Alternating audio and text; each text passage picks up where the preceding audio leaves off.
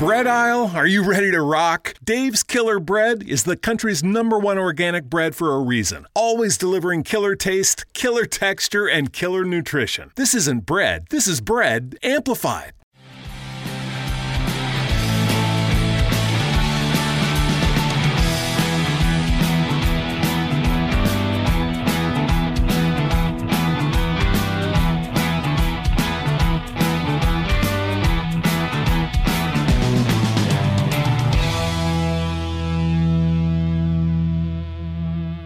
Good evening, everybody. Welcome to Wolves Fancast after another victory for the good guys, albeit not an exciting one. I'm joined by Stu and Gully. Good evening, gentlemen. Hello. Evening. We've made it through. The enthusiasm is pouring through your ear, my earpiece at the moment. Look, for you guys. It's. I mean, we're recording. It's 20-11 at night, guys, and we've made it to this point so far. So that's a win for us, I think. That is. It's definitely one in the W's for us. So let's get straight into it. As always, let's mull over the preamble before we go into the game itself. The lineup, earlier in the week we put tweets out saying, discuss your lineup, let's get creative, and creative we did. But Nuno didn't. Talk us through that. Was it a shock? Was that exactly as you expected, Stu? Well, yeah. So we know what he's like. We know how ridiculous he is now. And I know it started off already, but it was so inevitable. I mean, Gully can come on to his winnings in a minute, but it was just blatant. As soon as Neves was ruled out, it's then Duncan Martinez then. Mm-hmm. William Jose will play up front because that's the rule, and we ain't got anyone else. So it's Podence and Traoré. So it kind of picked itself. And there's no, pretty much all of our imaginative lineups kind of got praise online and stuff. So I'd like to see that, and of course you would, because it's something different than being bored at your mind every week. But that's as soon as the lineup came through today, that's you knew exactly what kind of game it was going to be, and there was no need. Especially today.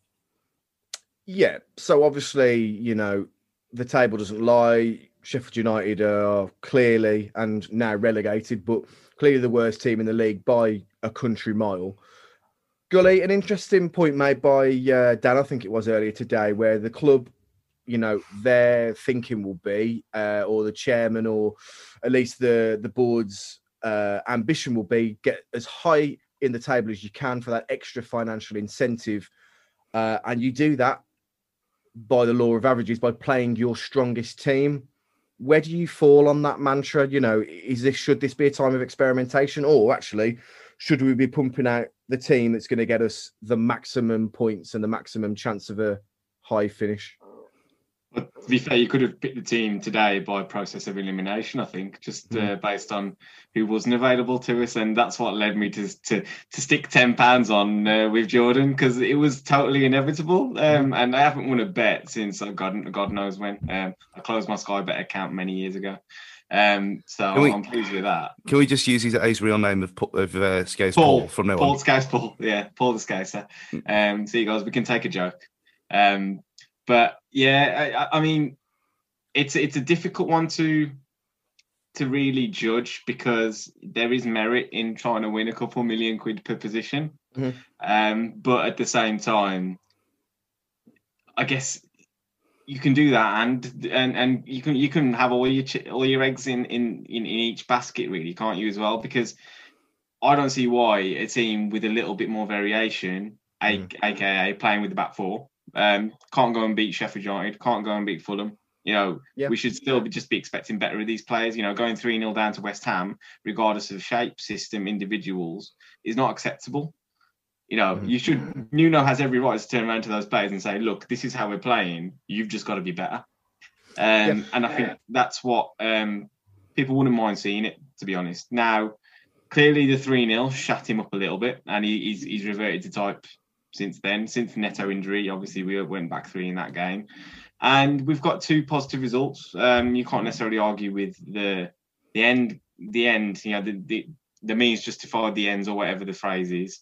But at the end of the day, what are we getting out of it? it's Claudio Ranieri celebrating the 40-point mark when Leicester won the title again, isn't it? It's dilly ding, dilly dong. It's neither here nor there. But yeah, very meh about today. That was really it. Well, I mean, trying to drag a podcast out of that game is bad enough without you having to do a technical analysis of it. Or tactical, I should say, not technical. It's you've got me on the hook now. Shit. So, I mean, the game itself, Sheffield United, for their position in the league, they gave a go, and in the first 10 minutes, it very much felt like, this might be not quite the walkover that we would expect the game to be. I don't think many would have tipped us to lose the game. The odds prior to the game were astronomically high for a Sheffield United win. Well, you say that with Bet365, it was only 4-1, 10 minutes before kickoff. So, but again, because of that's in the lineup by then, and you knew this was a safety first Wolves. So, I mean, come on to it, but they had their chances. They had their chances. They definitely did.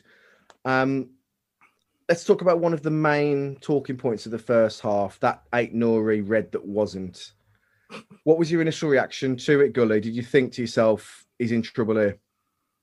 Yeah, you could see what had happened. And in the sense that I found it strange that Brewster was automatically given a yellow in the context of, well, neither of them won the ball.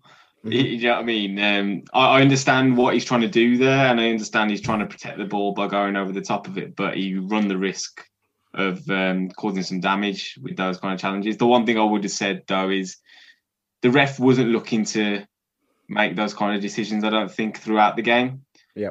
There were a lot of tackles that could have been, quite easily, the Sheffield United midfield three could have got 2 yellows, one of them during that game, but he's reluctant to do it, and I don't mind that, because the last thing that game needed was someone to go down to 10 men and the other team to just shut up shop. So I've not got a problem with the referee doing his best to keep all 11 men on the pitch.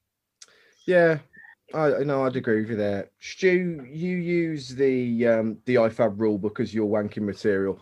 Can you talk me through the what happened there with the kind of VAR and the yellow card? Because I must admit I wasn't paying a lot of attention at this point because I was bored. How come Brewster can get a yellow for it and Aït-Nouri couldn't have got a red? Or what was the controversy around it? I've got no idea. I honestly got no clue, because under 20, you look at some of the decisions that have happened this season. He's gone over the top. He's not over the top of the ball. He's planted his foot on someone else's ankle, and now that's a red card, regardless of intent or get the ball, part of the ball, whatever. It's a red card, and he should have been sent over to the screen to at least look at it and make his own decision. So I don't think I don't think he saw it live. I think you can talk about the rule book and stuff like that, Stu. But I find with most games that the referee sets the standard within those 90 minutes. Do you know what I mean? If he's letting stuff go early, he has to set that precedent for the rest of the game. Then he has to, and the players will use that against him for the rest of the game. And I think he was being quite lenient. And maybe he didn't see it. He didn't see it. But for VAR to then kind of brush it under the carpet, it felt a bit strange. That's what I mean. I'm not blaming the ref for that, because he can only go on what he's advised by the VAR about. I mean, that's a VAR fuck up, that is. He should at least have gone over to, if he'd have gone to the screen and then said, okay, no, it was an accident, then fine. Because in the context of everything else, I mean, I thought he was kind of walked over, like you've already said. I thought he started off all right, and then Ampadu could have got 4 bookings the way he was going, the amount of chances he gave him. And if that had been like Mike Dean against Villa earlier in the season, it would have been I remember that game. Yeah. It would have like a clothesline of yellow cards, but just weird one for me. I don't know how he escaped.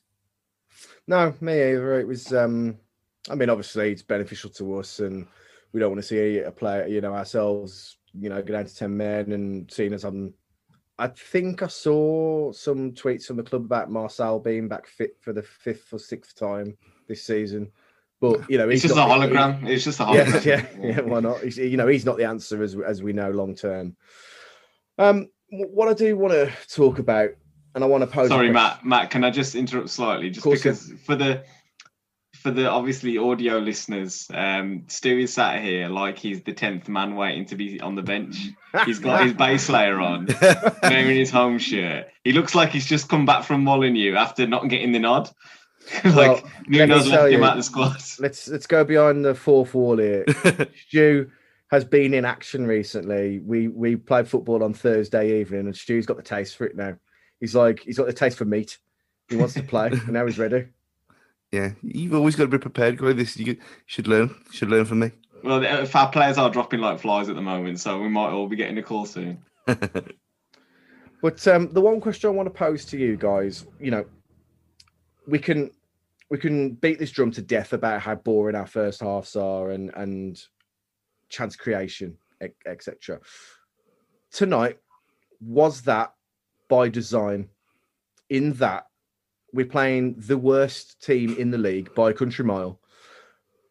Is Nuno honestly wanting to draw that game out so, you know, that they're tired come the second half and then we press when they press because they're desperate for the win and then we counter them? Is he really sticking to that same game plan for this game, or is it just the fact that we were just creatively shit? Or was this boring by design? It's the same every week. So it's like they keep saying in every single commentary, depends regardless of if it's Don Goodman, if it's anyone else, they always say, "Oh no, everyone at the club's baffled by you." No, they're fucking not. We've been doing this for 4 years. We've had ex-players on here talking about it, saying that this is how he sets things up. I mean, anyone who's watched Sheffield United all season on telly knows how they're set up, so there's no excuse for it. But it's not a surprise anymore, and we know that as soon as you set up with a back five, that's how it is. With a back four, it doesn't happen. So it's definitely it's either deliberate or it's so entrenched into them. It's sort of them almost like it's second nature now, and they can't get out of it. But it's all down to him why this happens, because it's not a coincidence, and it wasn't a coincidence after 4 weeks of it happening to start with. I think there's another strand to it, which is the fact that we have had all these injuries and players have been suffering, and when we play the way we do in this system, it's quite in the context of a football match, it's quite low energy. Yeah. Do you know what I mean? It's sitting deep. It's letting the opposition have the ball. And I know people say, you know, playing 90 minutes without the ball is generally speaking quite tough. But that's more of a psychological thing. I don't think we actually cover that much ground as a team. Mm-hmm. You know, running between, you know, if you're just blocking passing lanes, you're not closing people down. You're not covering that much distance.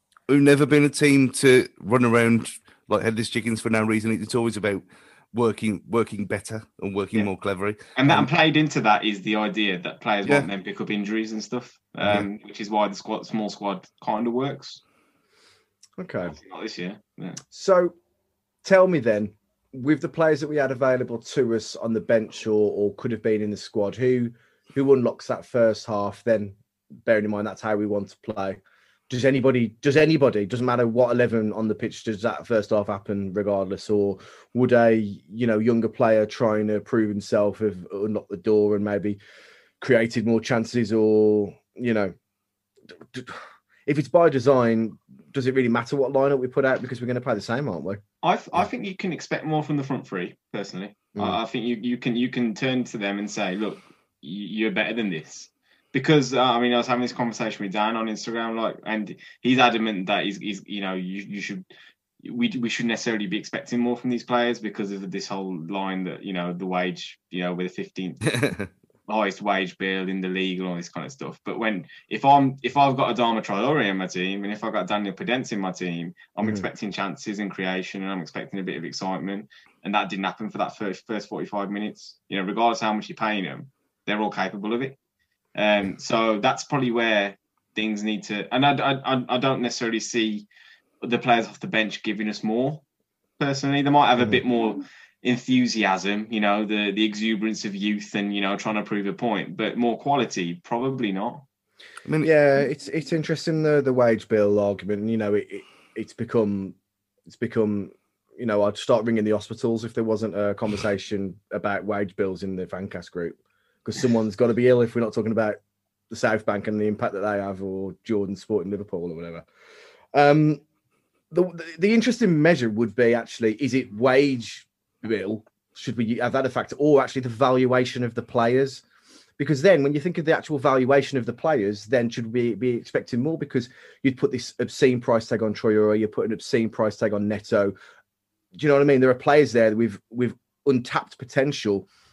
We've got to have from a valuation point of view, we've got to be higher than 15th in the league. If you looked at our squad, not at what we purchased them at, but what they were worth to us or worth on the market, we've got to be higher than 15th, I'd have thought. Yeah, I think that the other thing about the wage ranking system table nonsense that no one's mentioned is that how many clubs are overpaying massively for shit, and you look at some of them in Palace, seventh highest wage bill in the league. Palace, come on now. And I know it's London and quality of living down there and whatever, but that doesn't matter to footballers compared to normal people. So I think we get good value, and that whole argument. If they were unhappy with the wages that they've got, they wouldn't be here, would they? They'd all kick up a fuss and piss off. So when you got Moutinho and Patricio 100 grand a week, deservedly so, but they've always said if the right player comes along, we'll pay the going rate. So it's really a problem for me. That whole thing's just a bit of it's an excuse to not blame a certain person for performances that's happened this season. That's all it is. Stu, you just keep beating around the bush here. You might as well just start calling him out. I'm not calling him out today. I'm giving him a rest now. Okay. That's my clown picture on Twitter earlier, but I've given it enough today. Well, it's it's that age old. The irony being it being Mourinho, another very set in their ways Portuguese manager, in that grinding out these 1-0 results, but a win is a win is a win. So it is. You could say, you know what I mean? Like, it might not be entertaining, but it's much like my lovemaking, it might not be entertaining, but it gets the job done. So, speaking of lackluster, we go on to the second half, and thank Christ for that, a goal for Willian Jose as well. After his disallowed goal the previous week, he must be just over the moon to actually get. I use the phrase "get off the mark" as if like he's 5 games in, not about 15 games in. But clinically taken, it's a good job it was fed to him though, because he wasn't creating a lot himself, was he, this evening? He never does that, does he? Nah. It's not his game. It's not his game. Let's be fair. I think he was born with his back to goal, because every time he turns towards it, he seems to be struggling. I think it's like Zoolander. He can't seem to turn around, can he? Yeah. But he's not the mug that people are making him out to be. He's a tidy footballer, I think. And like I've seen him, with his back to goal, touching, linking up with the guys around him. He's decent, but when it comes to like the real, desire to get on the end of things and beat his defender to the ball, it's the Fulham goal, the disallowed goal, was the first time I think I'd seen it properly off him. And you want to see a little bit more of that. I think for a big lad, you can get stuck into him a little bit easily. And fair play to him. It was a nice goal, simple finish, made the right run. Traore is the catalyst for that, really. And without a player like him, it doesn't happen. But it's a nice little moment for him, and he's got that to take away as a souvenir from his time in Wolverhampton, at least. I mean, he's kind of turned into a bit of a figure of fun, and like you said, rightly so, because he's the most Olivier Giroud's kind of striker that we've got. That he never ever looks like scoring, but he's actually, when he's on it and he's bringing other people into play, he's very good at doing that. But there's no one in the middle anyway to when it links off that, so it's just wasted. So he kind of begs the question why he was bought in in the first place. Maybe he was the only one we could get, and he was bought in to make Silva look good, like we said before. Yeah, I mean, ironically enough, I mean, he could leave. I mean, what's that? 12 games now, 1 goal. I mean, he could get 5 in 20, 1 in 4 striker in a shit team. It wouldn't be that bad if he managed to get that. In the, the records would show that it wouldn't be that bad. Yeah. But, So, but, I mean, the way I look at it is, even if he doesn't end up a Wolves player at the end of this, he should still be fighting. He's fighting for a move. He hasn't got a home to go to at the end of this season, really. And I don't think Sociedad want him anymore. So you want to see a little bit more desire, I think, for him to say, look at whoever, whichever team might be out there watching, I can do it in the Premier League. So give us a chance. Absolutely. And Gully, you mentioned it, the catalyst for that goal being Traore, the assist machine out of nowhere. He started chipping in, which obviously we knew he was doing beforehand. If it wasn't the direct assist, do you know what I mean? You can pull stats out your arse all season about, it's an easy click, isn't it, for media outlets and stuff talking about his lack of goals and lack of assists. Do we say the same about like any other player if they weren't this hulk of a man that's got a high price tag for potential? We don't yet. They're probably giving the same output. But he has been clinical in our success in the last few games.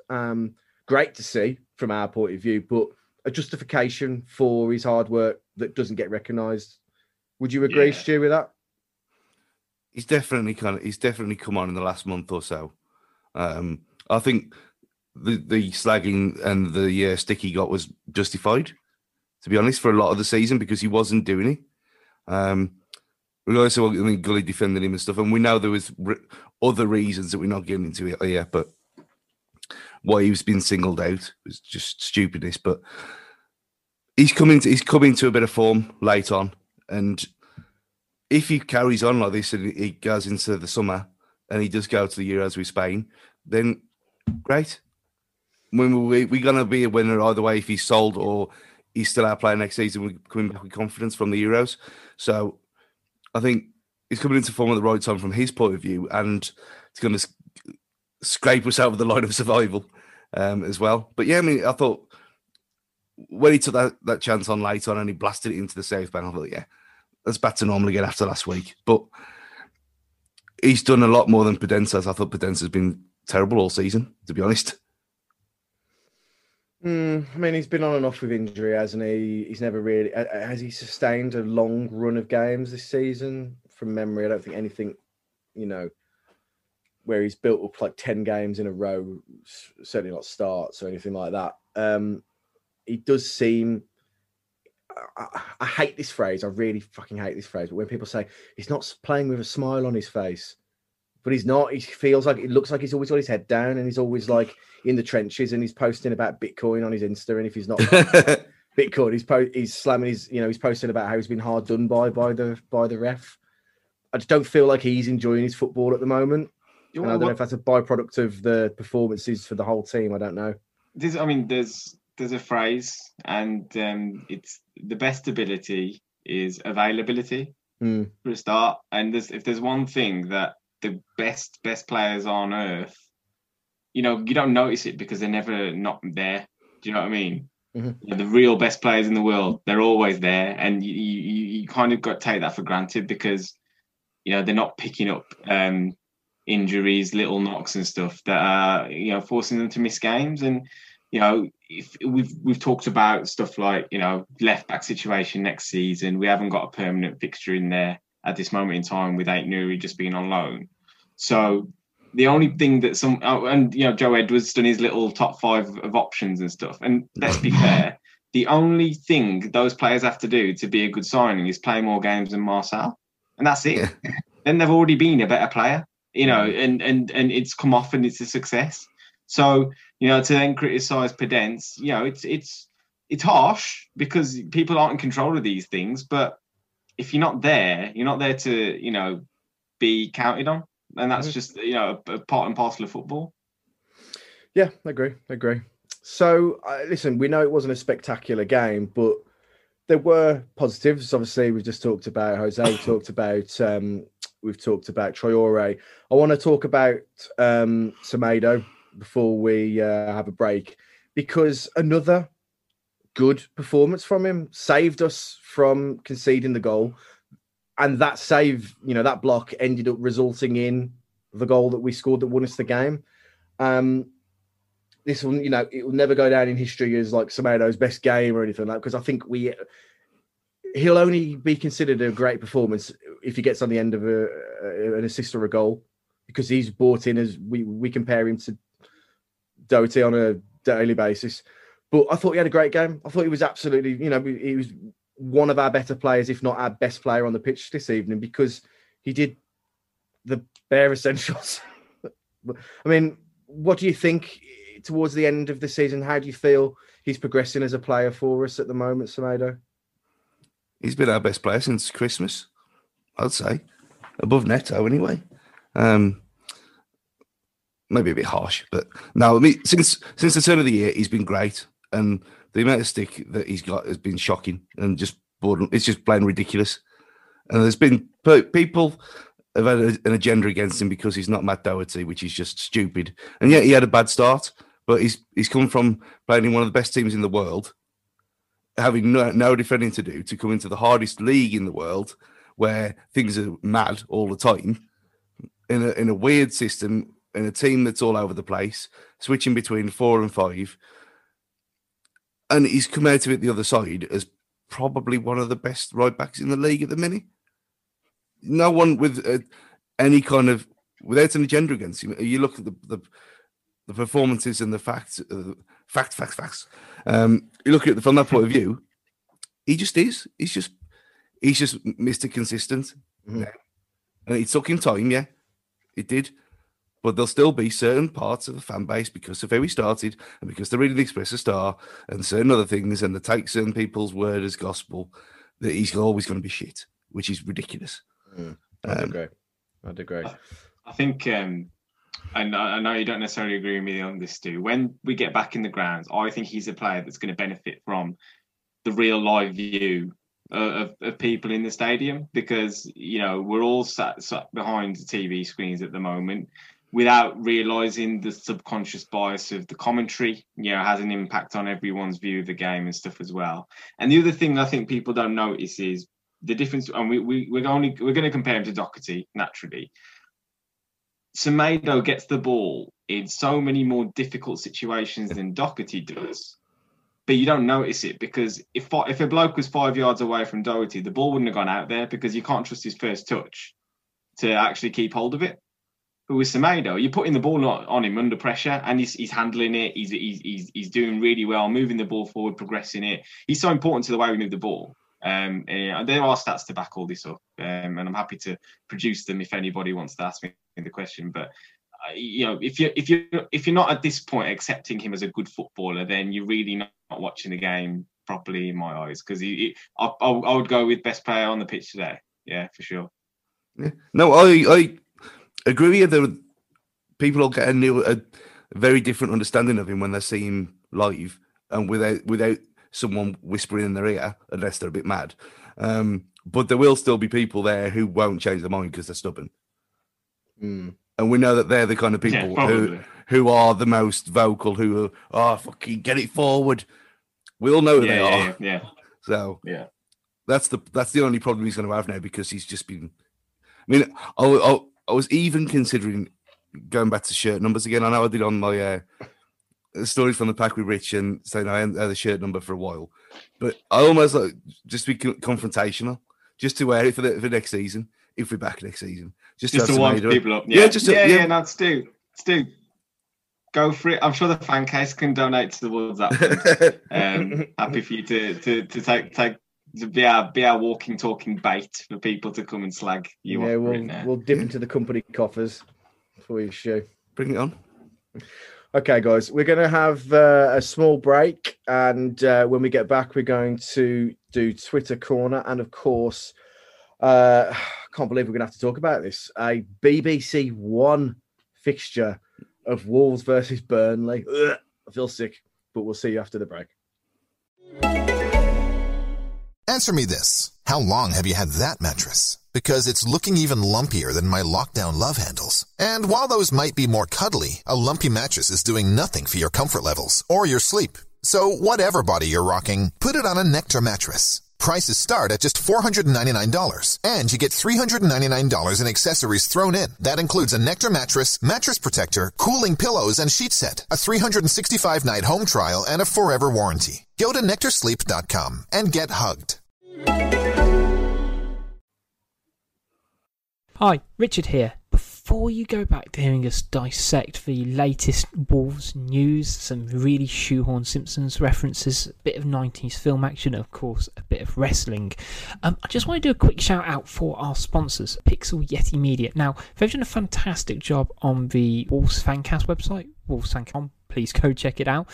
But they're not just web designers, they're a creative agency that cover all your design needs, from websites, brochures and signage to marketing, logo design and branding.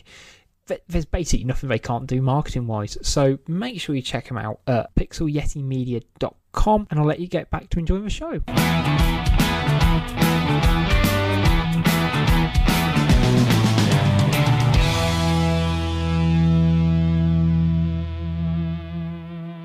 Right, everyone, welcome back to Wolves Fancast. So, looking ahead to the game against Burnley, one question I do want to ask is, prior to this 5-game fixture list, kind of against teams either below or very close to us in the table, obviously Fulham, Sheffield United, Burnley, Albion and Brighton, many of us would have been asked, what points tally we expected from that game. I think from those games, generally speaking, 8 to 10 were kind of the figures of what we would expect or want.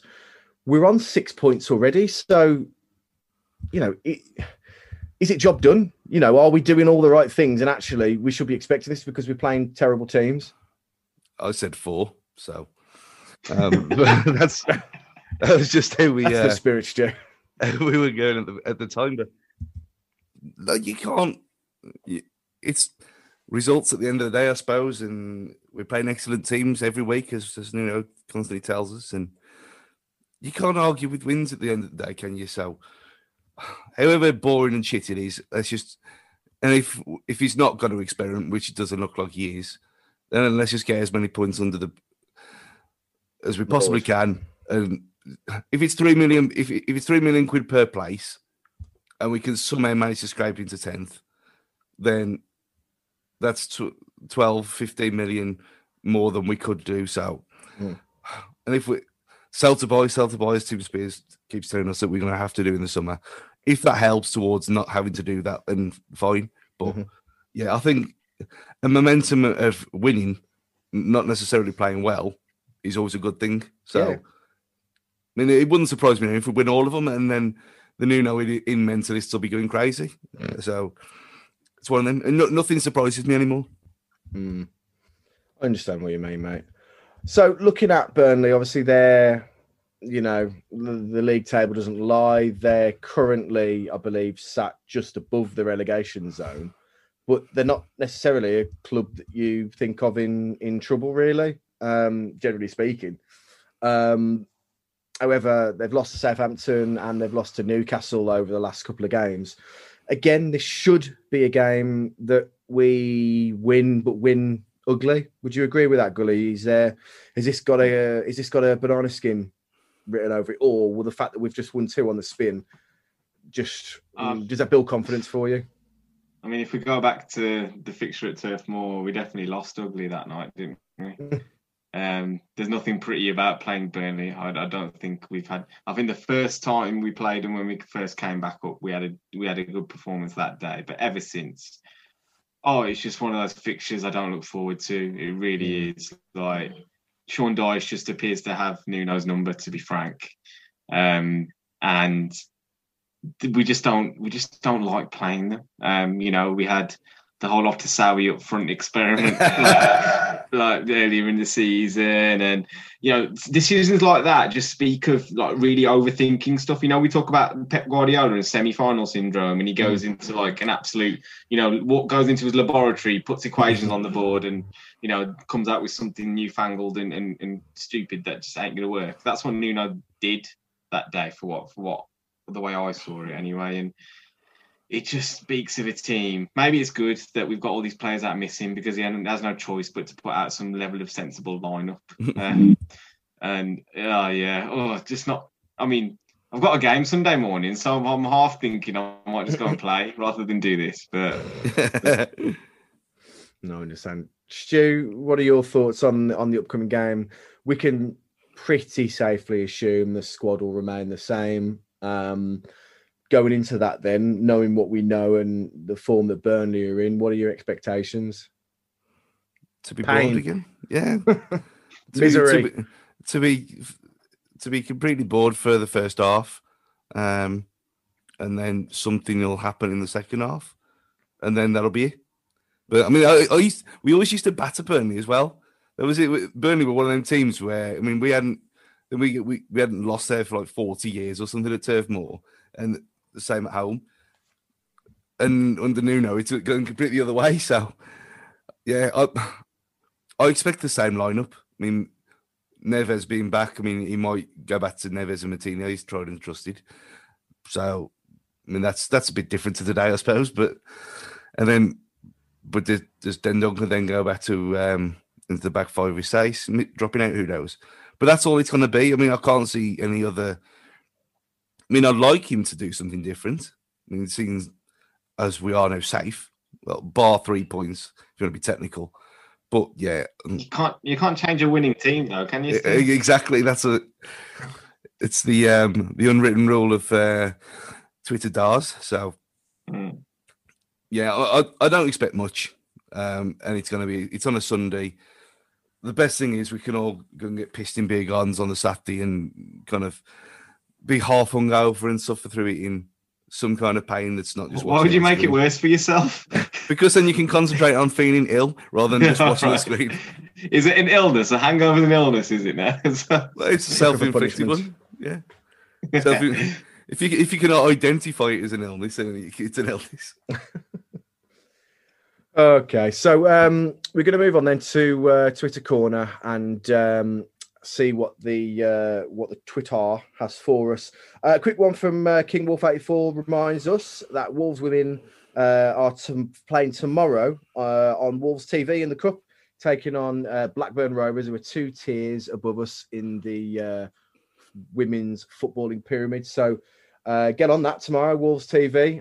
I think the app itself can direct you straight to the game, which I think the majority of us have. So, yeah, if you are available, make sure you support the women's team, and hopefully they are up for the cup. So we'll get into the questions. We want to know C_Unrad. Maybe Conrad was unavailable as a handle.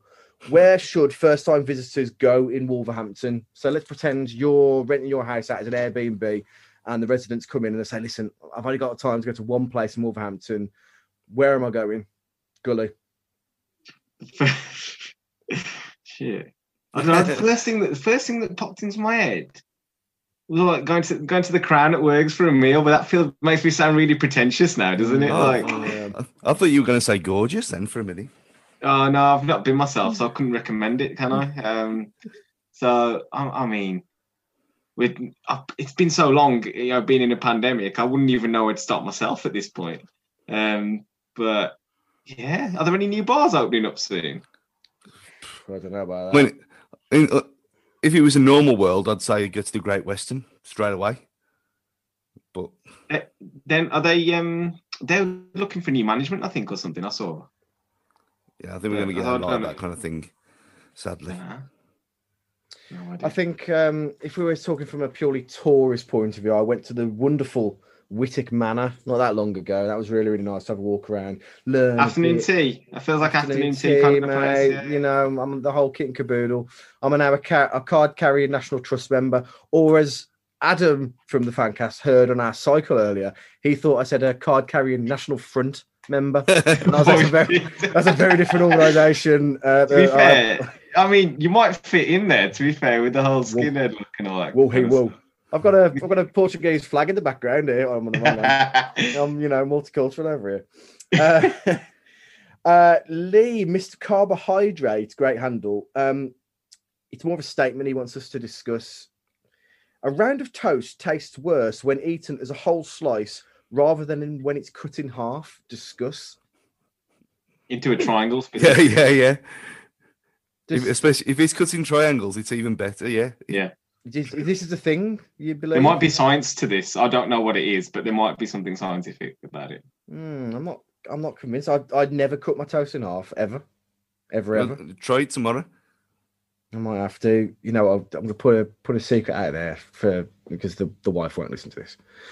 She'll do a toast and then she'll wrap it in cling film and leave it for like 5 minutes so it gets really soggy, and then eats it.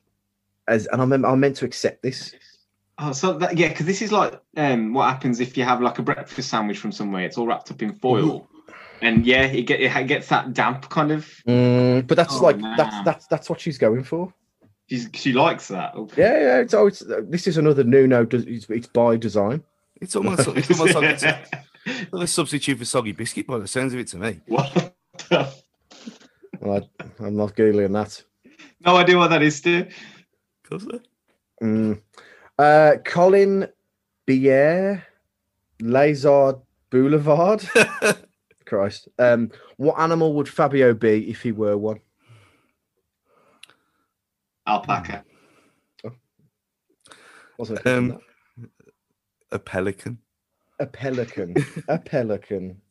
With his flowing locks, yeah? A pelican. Spotted on the Essington Great Whirling Canal. Yes, indeed.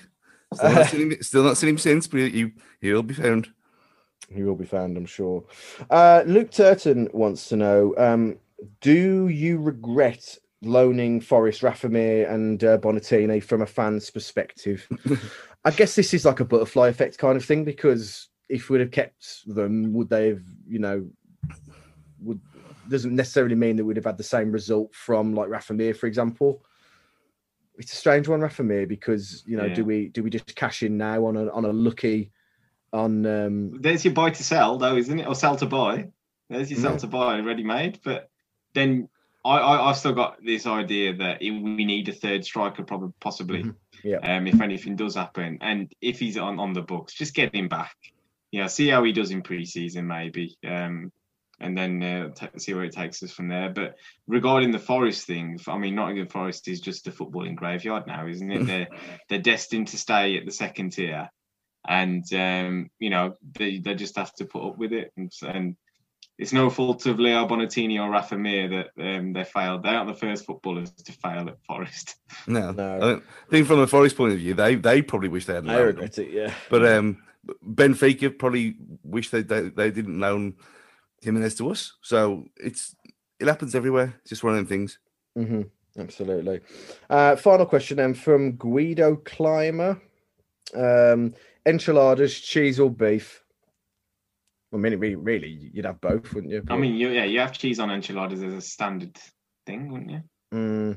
Maybe this is a cultural thing. Where's our friend Guido from? Does he say on his Twitter? No, he didn't say. I mean, my first answer was going to be chicken, to be honest, but that's not a fucking option, is it? No, it's not. I think if I was having enchiladas, I'd want barbecue chicken, I think. Yeah. That sounds like a shout. Barbecue chicken. Okay, rate these three in order then. Barbecue chicken, pulled pork, chili beef. Ooh, pulled pork, actually, that sounds good to me right now. I'm going that number one. Then probably barbecue chicken, then chili beef. Stu, you've been known to be called a gammon from time to time. Have you ever used a slow cooker and done a pulled pork or pulled gammon? I've pulled many things at night, but never. His version of a slow cooker is just turning the heat down on the oven. Yeah, this is why we're base layers in the house. Slowly roasting from the inside out. I'd go pulled pork last because I don't really like pork anyway. But chicken, beef. Pork. In true gammon style, he doesn't like pork. Yeah. It was very much the in thing, wasn't it? Pulled pork for a while. You couldn't move for pulled pork in like bistro-y type restaurants and stuff like that. Very good stuff, though. But yeah, there we go. Well, anyway, on that bombshell, thank you very much for listening to the podcast. Can I just say one thing? Go on, We've got through an entire podcast playing Sheffield United and not mention John Fleck, and I really want to applaud you guys for that. From the bottom of my heart. You've done well there, guys. I was just going to say Yeah, I was going to say fleck out. Just Oh, God. Got it in there first. Just in the fleck of time. yeah. Hey. Exactly. I'm here all week. Anyway, thank you very much, guys, for listening to the podcast. Ben, make sure to check us out on Twitter at the new and sexy, improved handle at Wolves Fancast. See how I styled that out as I quickly went to our Twitter page there. At Wolves Fancast is the new handle now for us to streamline kind of all of our different accounts in one place. Check out our content online and make sure that you're subscribed and your notifications are on so you can be the first to see all of the content that we pump out over Twitter, YouTube, and Instagram, including Instagram Live. So, guys, Scully, if you want to say goodbye. See you later, guys. Stu, if you want to say goodbye. Yeah, but now we're ending lockdown slowly. People are kind of meeting up as well, and people are meeting new people. So everyone just be careful that if you use to support a different club and you meet up with someone, don't necessarily tell them because sometimes it could go very wrong. So there's your tip for the week. So goodbye. I feel like there's a context there that we may or may not have already hinted about on the show. And it's goodbye from me, Matt. And remember, guys, look after yourself and stay safe.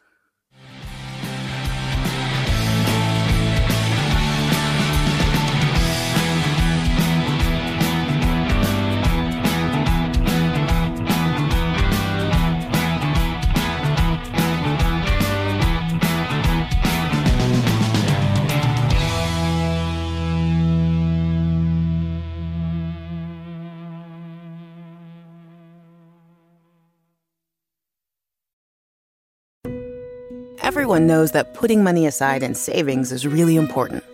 But then what? Should you keep your savings locked in a CD for a higher rate or keep them liquid in a money market? Can your checking account help you save too? Or is it about creating the right combination? We believe real banking is a conversation. Let's talk about the savings options that are right for you. Learn more at sandyspringbank.com. Member FDIC.